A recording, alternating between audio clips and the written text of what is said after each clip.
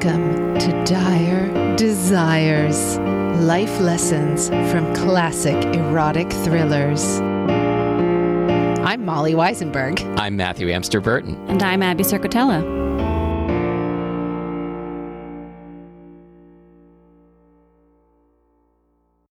I can provide for this podcast family. You do not have to get jobs. Oh, good. I'm so glad because this week's movie really left me feeling like I need a man to be a good family man to me. Yep. Speaking of which, let's talk about what this week's movie is. This week's movie, I was in charge of doing the summary. I'm going to let you guys see what kind of job I've done of this. It is an absolute disaster over here. All right, this week's movie is Disclosure. Directed by Barry Levinson, made in 1994, and it's based on a Michael Crichton novel of the same name. This movie, I feel like I need to say right up front, it is 2 hours and 8 minutes too fucking long. Oh, yes. It's a travesty. Oh my God. It just went on and on and on and on and on. Okay. So I'm going to begin the summary here, which I think is going to take me about 2 hours and 8 minutes. So let me just run down the cast really quickly so that our listeners will understand who we're talking about. So our two big stars here are Michael Douglas. He plays Tom Sanders, who, as we are at pains to understand, is a newly committed family man. He works for a company called Digicom, which makes all sorts of computer stuff that was hard to understand. Oh, yeah. Computer. Yeah. You get the sense that the script writer, I mean, first of all, the script of this movie is garbage. But also, did you get the sense that the script writer was like, I don't know, I guess his name is like Tom Sanders and he works at Digicom. Yeah, it's good enough, whatever. Totally. So Michael Douglas is Tom Sanders. All right. His boss is Bob Garvin, who is played by Donald Sutherland. And I gotta tell you guys, I'm going to come back to this. I think this is Donald Sutherland's sexiest moment. Donald Sutherland is awesome. I love him in everything. I wanted him to play all the parts in the movie. I wanted him to get on top of me. No, anyway. So yeah, Donald Sutherland, that's Tom Sanders' boss. The third really big star here is Demi Moore. Some people would say she's the biggest star. She plays Meredith Johnson, who also works at Digicom. All right. Does everybody feel like they're ready to proceed? Yeah, I just realized I blamed the script writer, but I guess these are probably the names from the original Michael Crichton book. So this is all Michael Crichton's fault. It is. So's that horrible theme park with dinosaurs in it where a lot of people died. Yes, he was responsible for the deaths of Newman and all those other people. Yeah. Okay. All right. So this movie opens. It is morning. We hear the sounds of blissful domesticity. It's Tom Sanders and his wife at their, upper middle class home. They're getting their family ready for school. They leave together in their wood paneled, what do you call that car? A Woody? It was like a Jeep. What's the big Jeep called? Jeep SUV called, I don't know, Wagoneer or something. Yes, they leave. You can see the Seattle skyline. They're clearly on Bainbridge Island.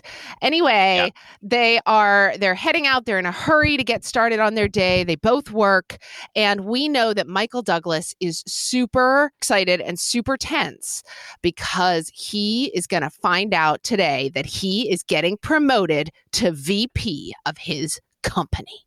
Yeah. And his wife is super proud of him and she thanks him for all the help he did at home that morning, which sounded like, I don't know, just kind of like yelling at the kids to put toothpaste on their toothbrushes. Yeah, but he's a dad, so like that's worth 1,000 points. Yeah, it is. He lent his sperm, and that makes him a family man. So I don't know if you guys noticed this, but there's a shot of the Jeep Wagoneer driving through a parking lot, and then all of a sudden the kids are gone from the back seat. It was a seamless school drop off. Yeah, I remember being like, "What happened to the kids?" They didn't even stop the car. It was amazing. I was especially yeah. excited because the daughter wore a hat in the backseat of that car that I owned. Oh, That denim hat that's like curved up at the top with like a big sunflower pin. Wasn't that a Blossom hat? Maybe. I've from never the seen TV show Blossom. I've never seen it, but I wore that hat. I was Oh my excited. gosh. The Wow. representation. Yes. It feels good, doesn't it, to see yourself reflected on the Yeah. screen? It really was Yeah. a game changer for me. what was your relationship with your dad like? Was he ever home, or was he always at the office, like doing computer stuff? My dad was actually the principal of the school that I went Oh, to. that's So worse. I saw him all the time. Did he ever turn to your mom in the car on the way to work and say, we're going to be rich, like super rich when this promotion goes through? Did he ever say that? Yeah. And then my mom was like, we're already rich. We don't need any more money. It was like word for word the same. I felt Yes. again represented. Yes. Okay. So then we see some, what I did like here is that this movie was clearly shot in Seattle. We see some like Pioneer Square buildings. Then he arrives at the office, which is this like very 90s chic brick and glass situation. And you see him walk in, and then he sees a woman with like hot legs and high heels going up the stairs, and you immediately see him like appreciatively checking out her legs and then heading up the stairs. And I got the impression that like he wasn't planning to go that way, but then he was like, "Oh, legs." Yes, must follow. And that was Demi, right? I think Or not? so. I think so. Then we see him interact with his secretary, who will eventually get a name, but it doesn't really matter because she's just the secretary. But then he smacks her ass with a pad of paper. Like, we're really getting so much information about this Michael Douglas character that really, it doesn't tell us anything about who he is, but we're learning that he is a family man, but that he still loves the ladies. That's right. Yeah. Again and again in the 80s and 90s, Michael Douglas got to star in a movie playing a business asshole. Yes. Why did we allow that to happen so many times? Okay. Then a colleague comes along. I think this colleague, we later find out his name is Phil, and he's like the legal counsel for the company. He comes along and he's like, I hear a rumor. I shouldn't tell you this, but dude, you're getting passed over for VP, and you may be out of a job. And then he says, how are you? Are you okay? Do you want a Prozac? Right. So anyway, suddenly our hero's hopes are dashed. We find out that the company is in the middle of this merger. It's $100 million merger. Garvin, the boss, is like really into this. And we find out that he's, tapped somebody else to be VP. And we find out that it is this sexy lady named Meredith Johnson, played by Demi Moore. She's hanging out in Garvin's office. They are thick as thieves. And we quickly learn that Tom Sanders and Meredith Johnson once had a thing. Dun, dun, dun. She looks so much younger than him, though, right? Did you feel like that? Yeah, absolutely. Yeah, I was a baby face Demi Moore. I've never seen her look so young. I felt like she might have just graduated from college or something. And now she's VP just because she's a woman.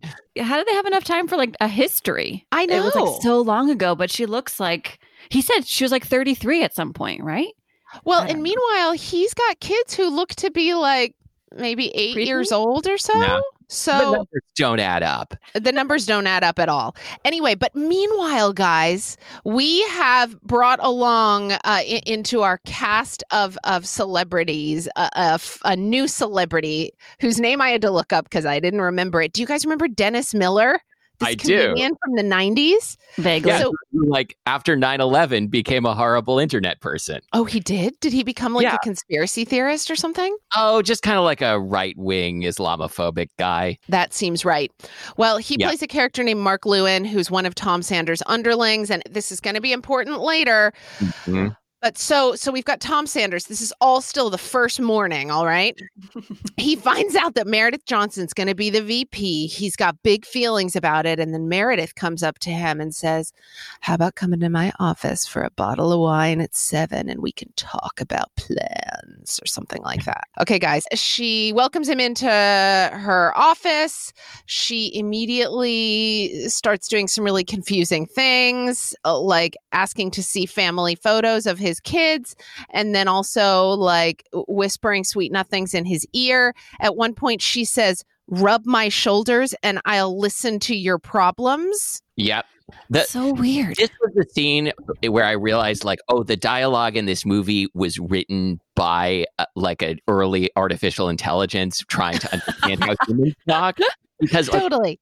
every line in this scene, it was like, no one would say that. He would not say, things are different now.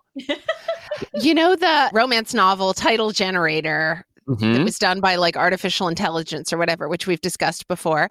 I would love to see it based only on the content of this Oh, yeah. movie. It would be like, what would some of the titles be? It would be like, rub my shoulders and I'll fix your CD-ROM. Okay. Anyway, so there's a whole bunch of stuff going on, guys. I'm going to try to like move this along, but Oh, yeah, basically, there's You're a- like 7 minutes into the movie, Molly. I Yes, know. so much, so little time. We find out that so basically Tom's role at the company is that he is heading up the production of some new CD-ROM, right? Okay. Can we start talking about this now? Because, Archamax? like, I'm going to drive you crazy because this is the only thing I want to talk about. Oh no! This is an erotic thriller podcast, Matthew, not a CD-ROM Okay, podcast. first of all, this is like, I'm waiting for Abby to say this was neither a thriller nor erotic because, Oh, like, that's coming. literally nobody ever has sex in this movie, right? Yeah, there's only one. Yeah, there is only one sex scene. Okay, we'll get back to Archamax. Okay. Can't wait. Okay. Tom wants to talk about the problems with the Archamax prototype. Meredith downplays it. She forces herself on him. Basically, what we have here is a rape scene. Oh, yeah. Like straight up. He keeps saying no. She says, come on, while there's still a chance we might get caught. And she forces herself on him, is like forcibly going down on him. And then the tables turn and he violently takes her. It's like, I have no words for what this scene was. It was a rape. It was a, I don't know. Upsetting. It was just upsetting. I have some more lines from it. She says, please. Nobody has to know and nobody gets hurt. And then he rips off her underwear and she says, ooh, you bad boy. Yeah, this is like I said it was like an early artificial intelligence. It's more like it was written by like a 15-year-old. Like remember that podcast we listened to way back about like the 12-year-old who tried to write erotic fiction and had no idea how anything worked? Yes. This is kind of like Spread- that. Oh, spread. And then she opened her legs And wider. they would go. Can you open them wider? Spread the legs. Anyway, no, basically, like what I was so confused because we've seen that Michael Douglas is super into hot legs and high heels. Yeah. He thinks it's okay to slap his secretary on the ass with a pad of paper. And yet he is he refers to himself jokingly as family man of the year. And so when this super hot lady is trying to give him a blowjob, he's like, no, everything is different now. Like, I know Right. that there's a difference, like a real qualitative difference there.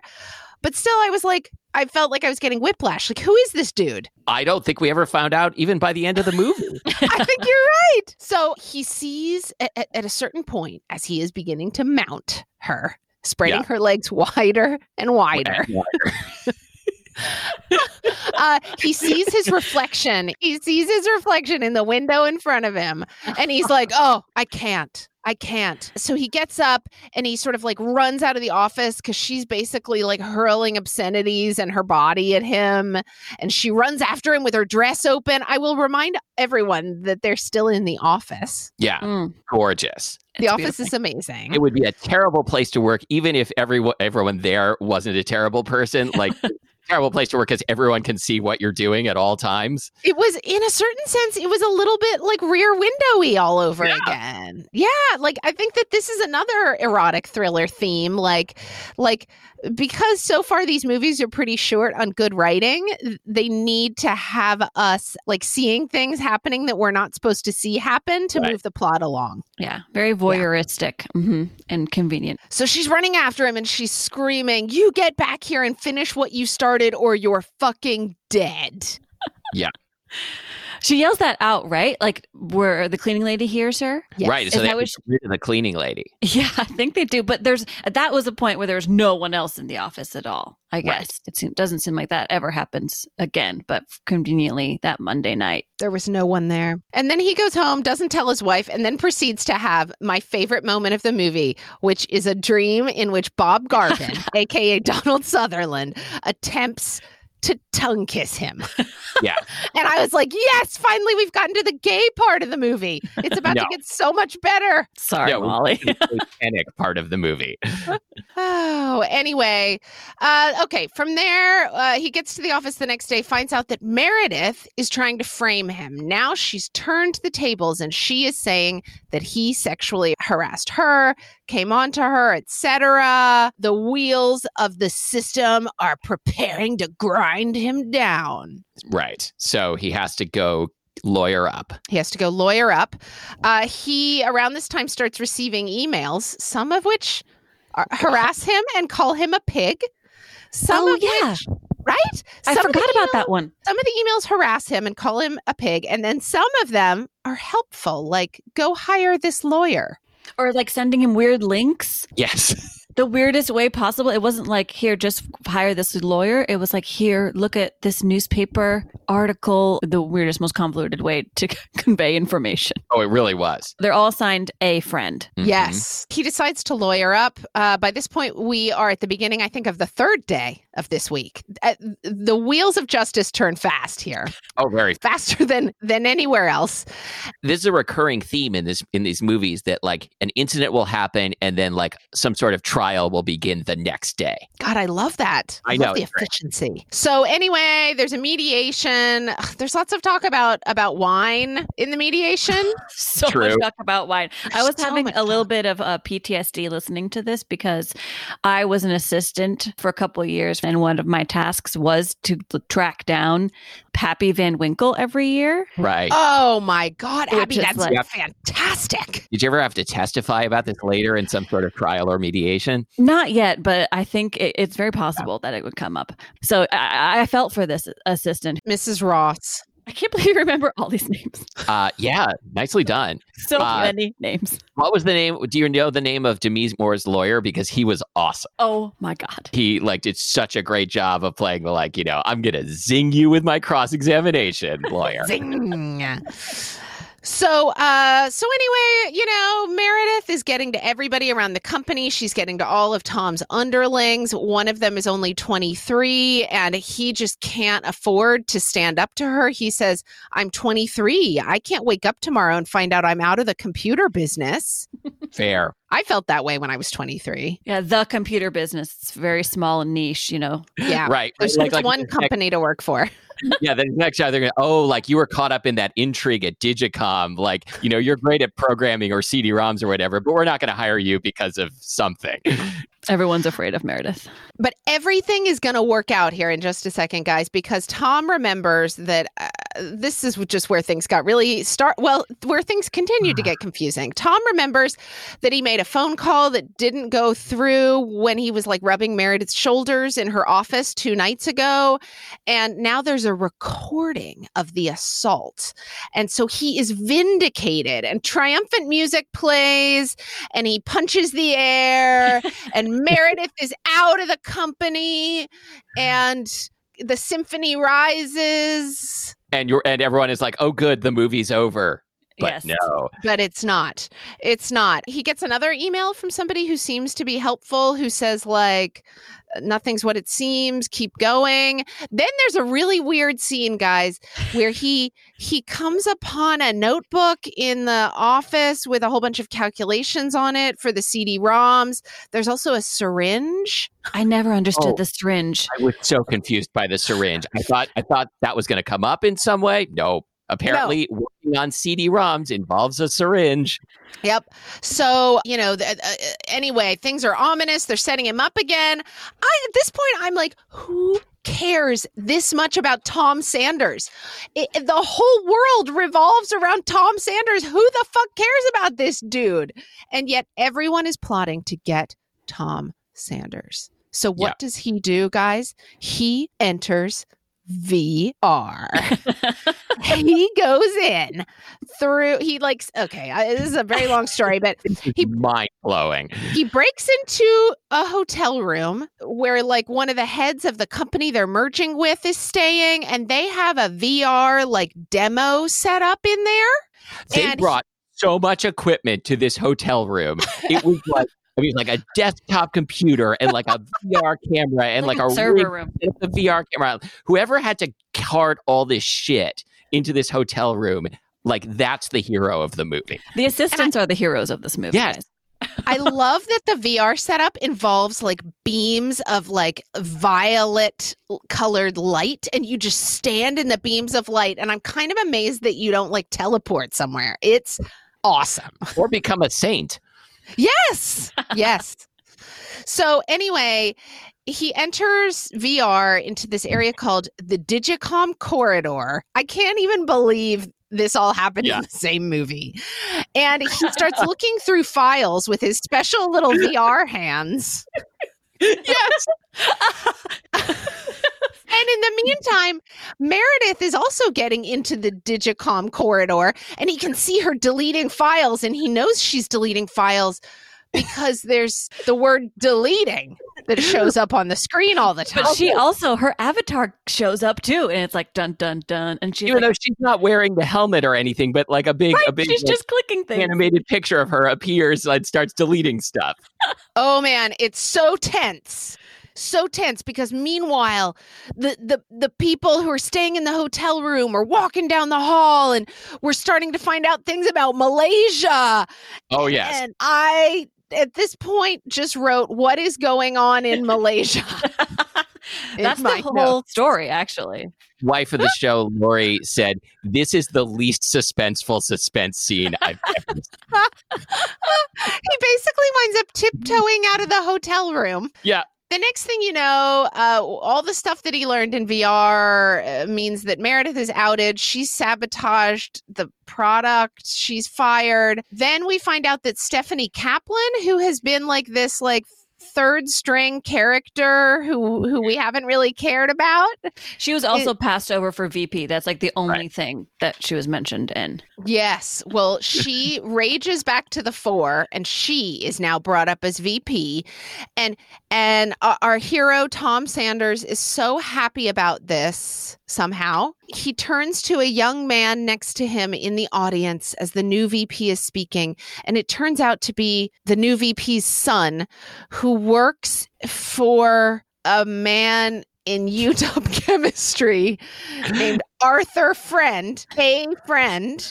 And so the son is able to access a friend's computer, and Stephanie, through her son, through a friend's computer, has been warning Tom about what was going on, and she's the one sending the helpful emails, and the movie's over. This made so little sense.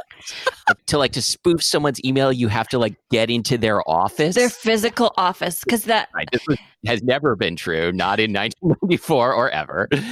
Why didn't Stephanie just like pass him a note or something?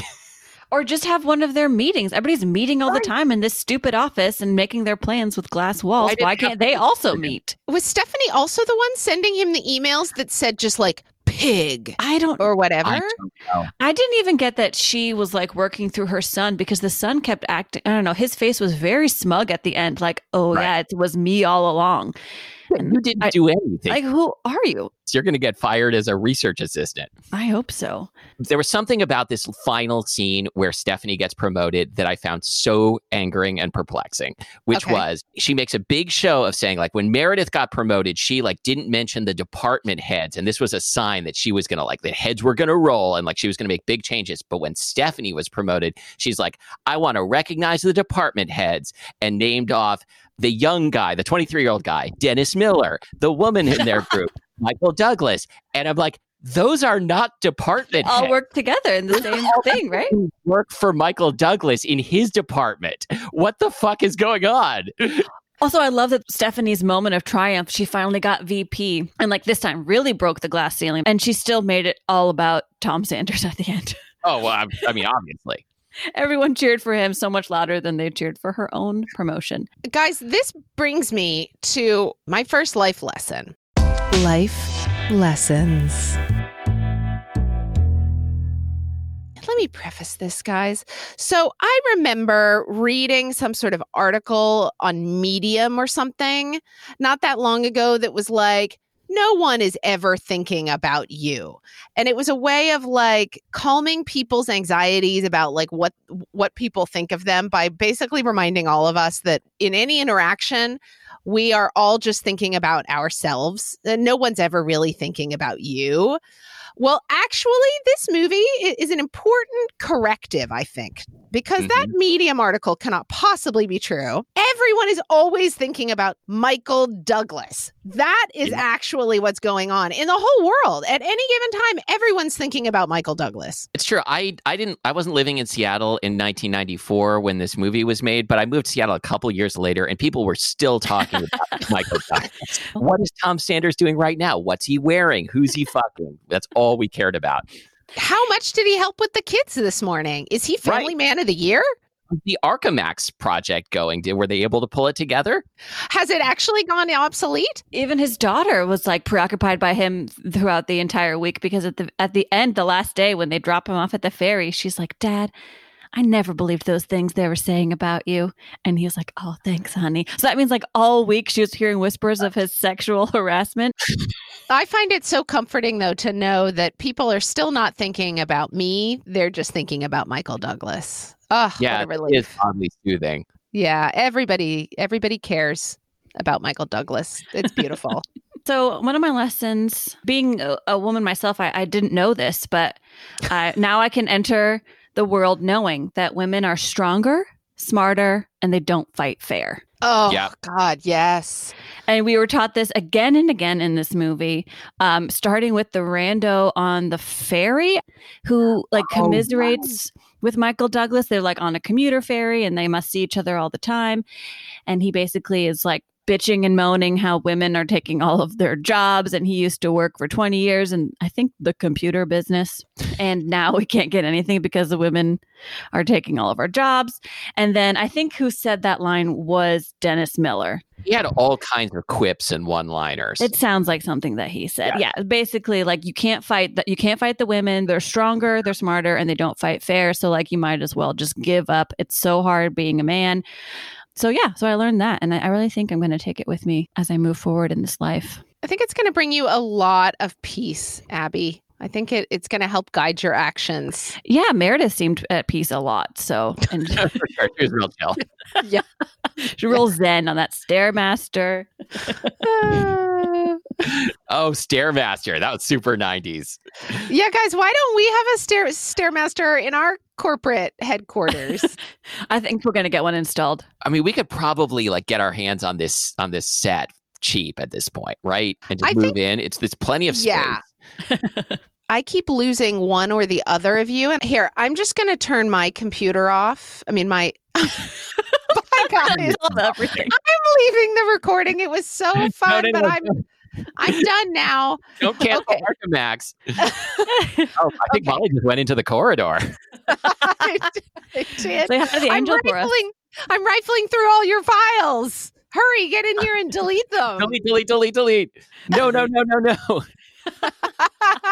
Okay, I have a lesson. This seemed to be like a very important lesson from this movie, and that is that the very worst place in the world is Austin, Texas. Yes. Like 7 times in the movie, like you keep getting threatened, like we're going to transfer you to Austin. Like if you don't like shape up and like drop this lawsuit, we're transferring you to Austin and you're going to lose everything. And at one point he says to his wife, like, they're going to transfer you to Austin. And she's like, Austin?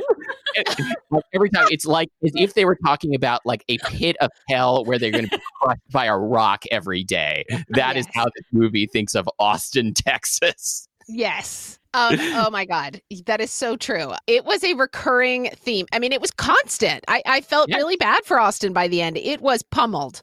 Yeah. Like, can you imagine if we lived in Austin, we were watching this movie? Like, I mean, Austin seems pretty cool, right? Like really good barbecue. Right.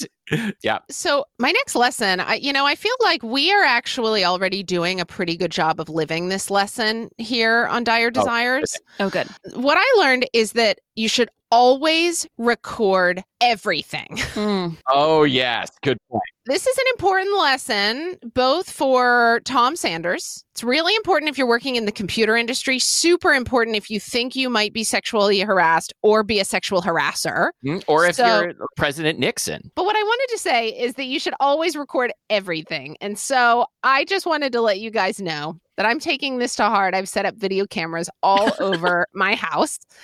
And actually, I'm really excited about then being able to use them body of evidence style. Smart. To watch them, because it's always more fun to watch friends than strangers. That's what she said. Maybe? Do you have like a list of old men with bad hearts that you're trying to... Well, I've been casing this old guy who lives at the end of my street. He is so nice, though. It doesn't matter. I mean... Stronger, smarter, and we don't play fair, Molly. Oh, so that's move right. in on that old guy, as long as he's rich. Okay, well, can we erase this recording, though? Because this is not the one I want to actually be recording. I think you just produced a body of evidence. Oh, no. Your disclosure has been noted. Oh, there we go. I got a valuable lesson from this movie. It was from the lawyer, Demi Moore's lawyer in the mediation hearing, which is that the term boner is slang for erection. Yeah, I learned that too. I also wrote this down. Who had any idea that was so case? great? Like, this very like straight-laced old guys, like, and you were talking about boners at the office. Is that correct? And isn't it true that boner is a slang term for an erection? Isn't it true that, the whole mediation was gold, I thought. Everyone's sitting around the table treating everything so seriously and dark, and they're all yelling about sex and listening to recordings and talking about illicit things, and they keep panning over to the wife who just looks sad and disappointed at Michael Douglas the whole time. But then later on, she does yell at him for a second, but then immediately forgives him when someone enters the room. Well, I mean, he is Tom Sanders. You're right. You can't fight it. You can't stay mad at Tom Sanders. I found it so interesting that, of all things in this movie for them to stop and define. So they define boner. And yet this movie, as with my summary of it, is basically a word salad of nonsense computer jargon. Okay, Molly, I am going to take this as an opportunity to segue into talking about Archemax. Oh, no. Please. What the fuck is Archemax? I think it's the CD-ROM. I understand it's a CD-ROM, but here's where I got confused. They kept talking about how it had a flicker on the screen. Why does a CD-ROM have a screen? Yeah, you're right. That was a big problem, right? Right. So then I was thinking, okay, maybe it's one of those like portable DVD players with a built-in screen, but that didn't exist yet. They did have laptops, but then they would have just called it a laptop. They called it a CD-ROM player, which is not a thing. Yeah, and we never see, they keep talking about how the prototypes were perfect and these prototypes were the best thing ever. Why is it going wrong now? But we never got to see a prototype, right? No, and at one point there was like a bunch of bags in a box that I think were bags of Archemax prototypes or Archemax drive. This movie did not know what Archemax was and didn't seem to care. But we had to get 2 play-by-plays of the VR technology, right? Oh yeah. Well, that was important. That was the part of the movie that came true. That played off. Yeah, because when they have the first showing, which he's late for, because she tells him that the meeting time is pushed back when it was actually pushed forward. Anyway, so he looks even more incompetent because she's working smarter and stronger, guys. They talk about how this is just a prototype, and so the protocols aren't all in place, so you can access all the secret financials at any point in time. And Donald Sutherland is like, ha, no, don't do that, and he jokes around. But then no one ever, hacks into this to find any of the financials until Michael Douglas decides to exploit this. When he breaks into the hotel room and hacks into the corridor, there was a warning that the data should not be be duplicated or fed to another database. And the word fed made me laugh so hard. I didn't see that. I loved this database because it just looked like a huge, like, old university hallway. It was like marbled pillars and arches. And I guess you were supposed to walk on this special mat to physically walk to the files that you wanted to find. Oh, yeah. You couldn't search. There's no search function. Couldn't even tell what the file was until you were looking directly at it. If you weren't looking at it, the name would disappear. And there's like hallways and staircases, and like you could get lost in this thing forever and never find what you're looking for. He finds it in 3 seconds. It's all the Malaysian like stuff that she was exploiting and getting into. So he basically solves the mystery in 3 seconds before she deletes it. Everyone is wetting themselves over the corridor, and like the corridor is somewhere you would send someone as punishment. It's it looks like a jail, like a futuristic jail. All right, you're going in the corridor and you have to look and you have to find this one file. No. It sounds like an escape room. No. Ooh, you bad boy. I also loved that the helper was an angel. I thought that was yes. What are they trying to tell us with that? Like, no. And it was a guy too, so I don't know. Like, women are not to be trusted. Like, if it was a woman angel to be a female angel to help him, like he wouldn't have trusted her, maybe. And I don't know. You bad boy! You fed this data to another database. You have to be punished. Guys, hold on, wait. What about so the other like fantasy place that shows up in this movie is Disneyland? There is so much talk of tickets to Disneyland in this movie. What is the deal with the tickets to Disneyland for? Is it Muhammad? Some colleague of the wife's? What? Yeah. Did anything ever come of this? Did I black out when this finally like came to fruition? So I think what happened is I think Muhammad was the guy working in the Malaysia plant who like got Tom Sanders the information about like that Meredith was sabotaging Arkhamax, and like the reason Muhammad was willing to do so much work to help out Tom is that Tom got Muhammad tickets to Disneyland. Oh, they mentioned this throughout, like, oh, you have to get the tickets, and then they call at the end. But I didn't get that he worked at the Malaysia plant and helped him that way. And that's very possible, but I just thought that he stumbled across all this information inside the VR thing. Maybe. But whatever it was, he helped him in some way, like show the real Demi Moore. Right. At a certain point, like, so when we finished this movie, because Ash watched it with me, it took us 2 nights to watch this whole movie. We watched the first 52 minutes the first night, and we were like, all right, we're halfway through. We can do this. It was so long. Last night when it was over, I turned to Ash and I was like, so what did you think? And Ash was like, I just kept wanting to be like, and Ash like waves their hand through the air in like a moving right along movement. And then again goes, and I was like, can you tell me what that means? Ash gave a whole list of questions. Number 1 was get on with it. Number 2, what's up with Malaysia? Number 3, what's up with Disneyland? Who cares about Tom Sanders? And why isn't he more attractive? Ugh. That's a great question. His hair is atrocious. It's bad. This is a 2 hour and 7 minute erotic thriller. I mean, afterwards, like wife of the show, Lori said, "Why are you doing this movie when it's not an erotic thriller?" Yeah. But like, if you look on lists of erotic thrillers, this is always on here. This is a movie where nobody actually ever has sex. There's one sort of like disturbing sex scene where eventually, you know, he pushes her away and runs off. Michael Douglas, there could be a scene where, you know, he gets home and his wife has all her legal papers spread out on the bed. Like, why wasn't there a scene where he like, you know, shoves those aside and he has sex with his wife? Why doesn't Donald Sutherland get to have sex with anyone? Why is there no sex in this movie? Can I tell you something perplexing? So Roger Ebert gave this film 2 out of 4 stars, and his criticism was it is, quote, basically a launch pad for sex scenes. What movie was Roger Ebert watching? Wait a minute. Did we watch like did we watch the wrong movie? Did we watch the wrong movie or like a expurgated version? I don't know. I mean, also that sex scene was so conflicting. Like there are moments where you're like, oh yeah. Like maybe there's like a half second where you're like, they're gonna do it. But leading up to that, it's like you're basically like watching a rape scene. Yeah. This was not a movie about sex. Well, this was a movie about This was a movie about Power. sex in which sex never happened. Right. I feel like there are like two ways your movie can be erotic. You can like have a bunch of sex in it, or you can like have like, just simmering tension where like, I want to see these people fuck, and like, when are they going to? Are they going to? Mm-hmm. There was none of either of those things. No, it was like within the first 10 minutes that the one sexual-ish scene happens. I was so surprised that this happens right away. I thought she would like be playing the seductress a little bit more. And during that sex scene, like, listen, I know that like we're watching this 25 years after the fact, but I just I cannot understand how Michael Douglas was ever a sex symbol.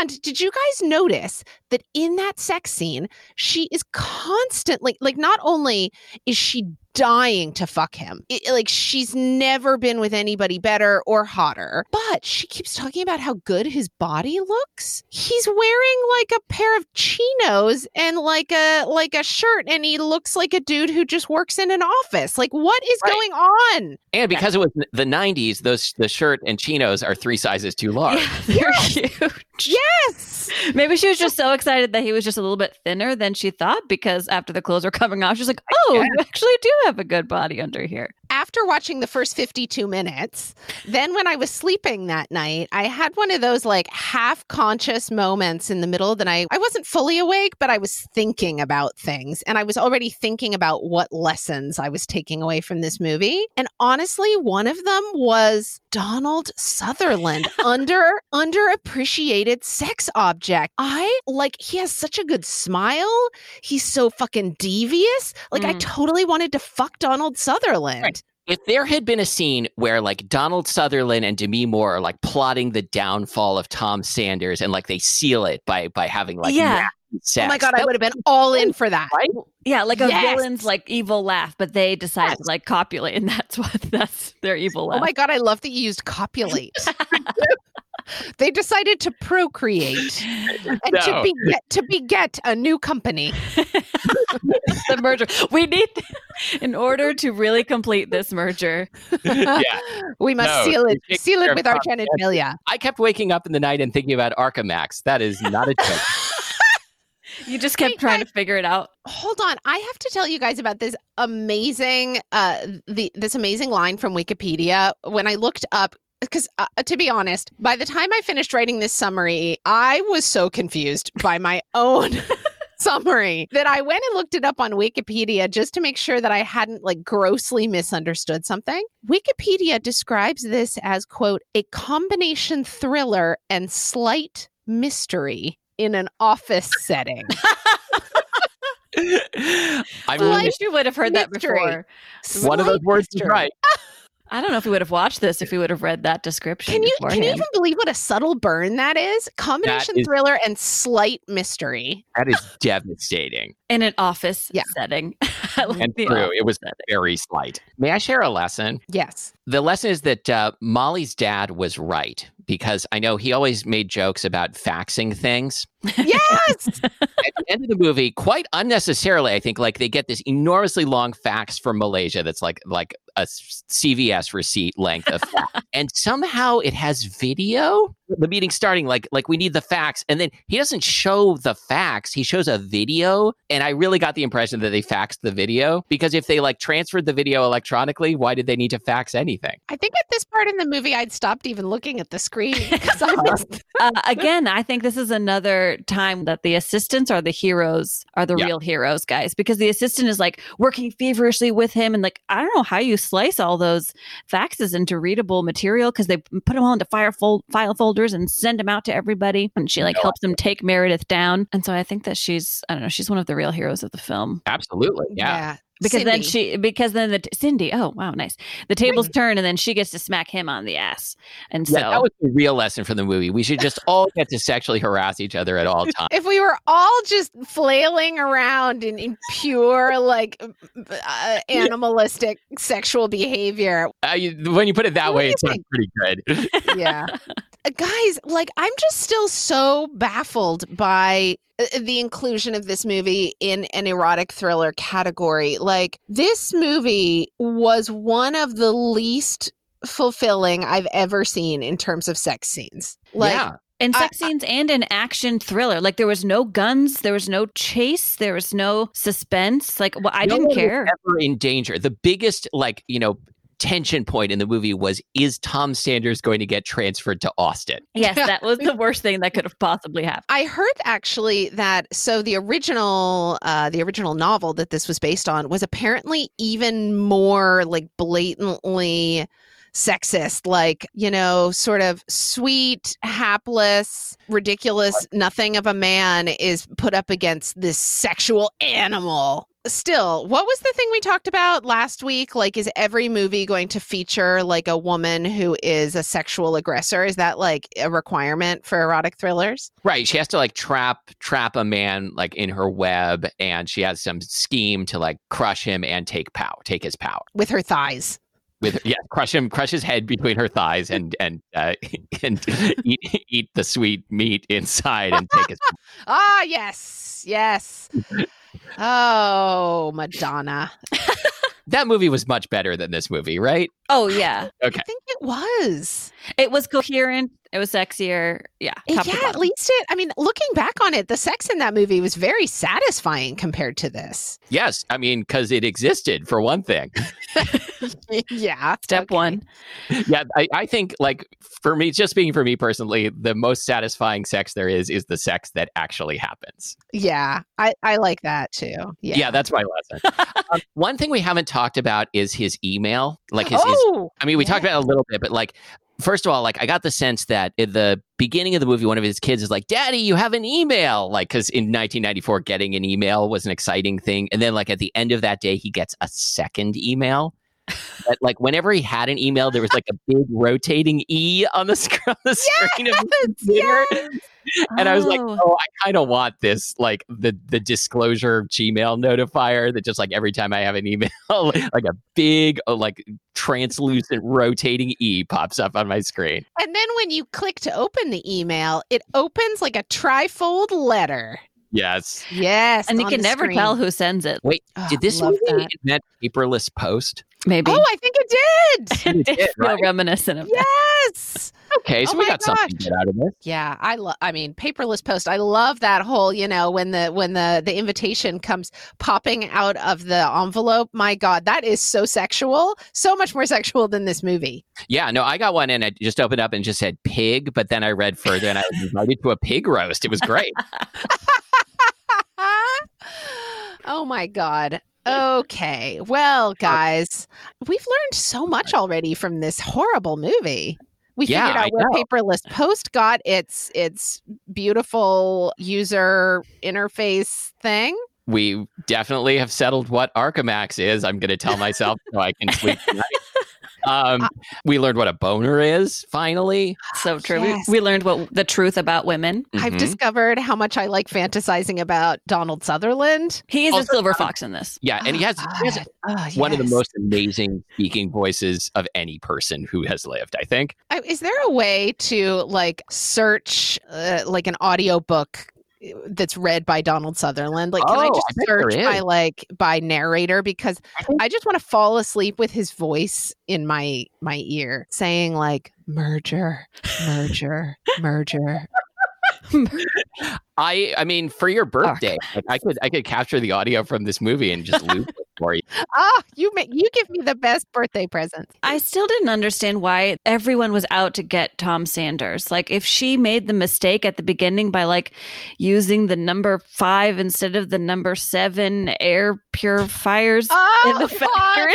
Like, if she did that, then just fire her and then she's in trouble and then like everyone's fine. So why there's the convoluted plot that she had to seduce him for sexual harassment so that he would be gone by Tuesday so that they could blame everything on him. Why did Donald even go along with this plot? They should have had her seducing him in order to she was like the mastermind. I think that would have been fun. If you like pull at one little frayed thread from the plot of this movie, the entire thing collapses into a pile of garbage. Into a pile of hard drives.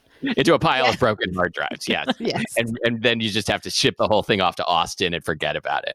There was one other thing that I wanted to be sure to mention, which was the soundtrack to this movie. So the score of the movie was written by Ennio Morricone, who is a great movie composer. And some of the music was actually good, even though it didn't really fit the movie. Didn't fit. Yeah. It had no tension.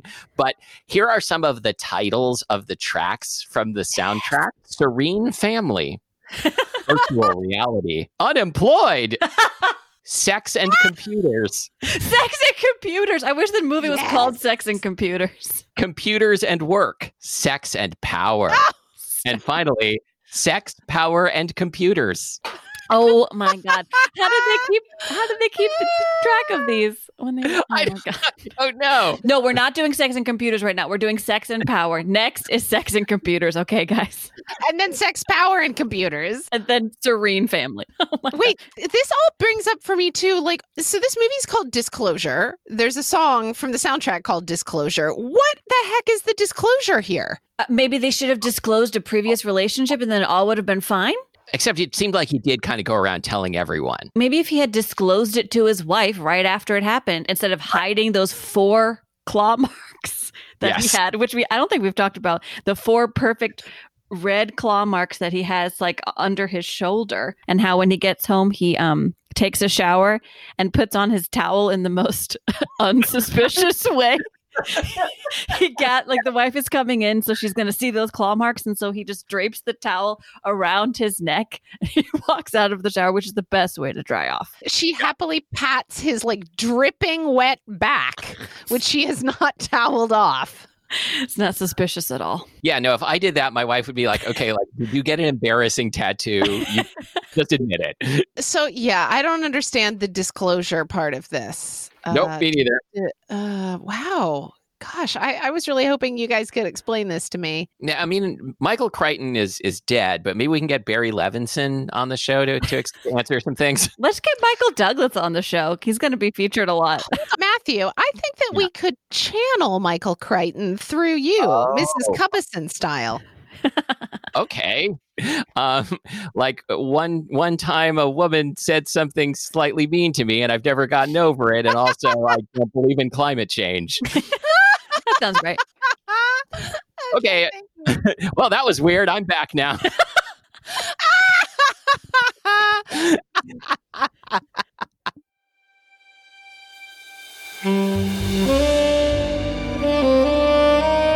Visit Dire Desires on the web at diredesirespodcast.com and on Facebook at facebook.com/Dire Desires Podcast.